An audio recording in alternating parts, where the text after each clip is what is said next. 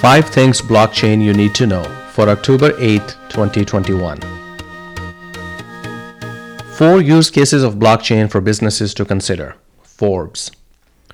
Blockchain will revolutionize business in the future, allowing for greater transparency and accountability across industries. Blockchain can benefit governments and businesses with increased security, more efficient operations, and reduced human error in business.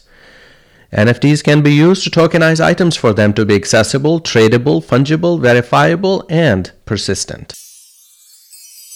The next story is from Forbes. Texas poised to be a world leader in blockchain. Texas has seen the upside of China's decision to cancel Bitcoin mining and is preparing for a large blockchain summit.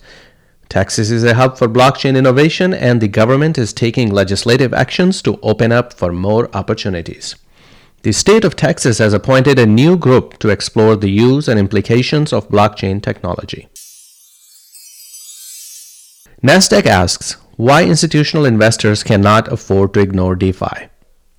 The rise of increasing returns in the cryptocurrency market has piqued the attention of institutional investors, providing a new opportunity for DeFi or decentralized finance. DeFi adds another layer of financial opportunity with distinct services that are not available in traditional finance.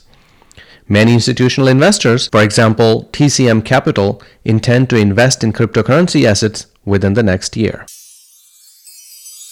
The fractionalization of everything. From Vox. Brett Ribold is a comedian and also a publicly traded security on Uniswap, a decentralized crypto platform that operates on the Ethereum blockchain. The comedian is part of a movement that is revolutionizing how individuals invest money. With cutting-edge technologies like blockchain and cryptocurrencies, fractionalized investments are becoming increasingly popular in the world of investment. The SEC has yet to set specific rules for fractionalized assets, but it is starting to ask what constitutes a security.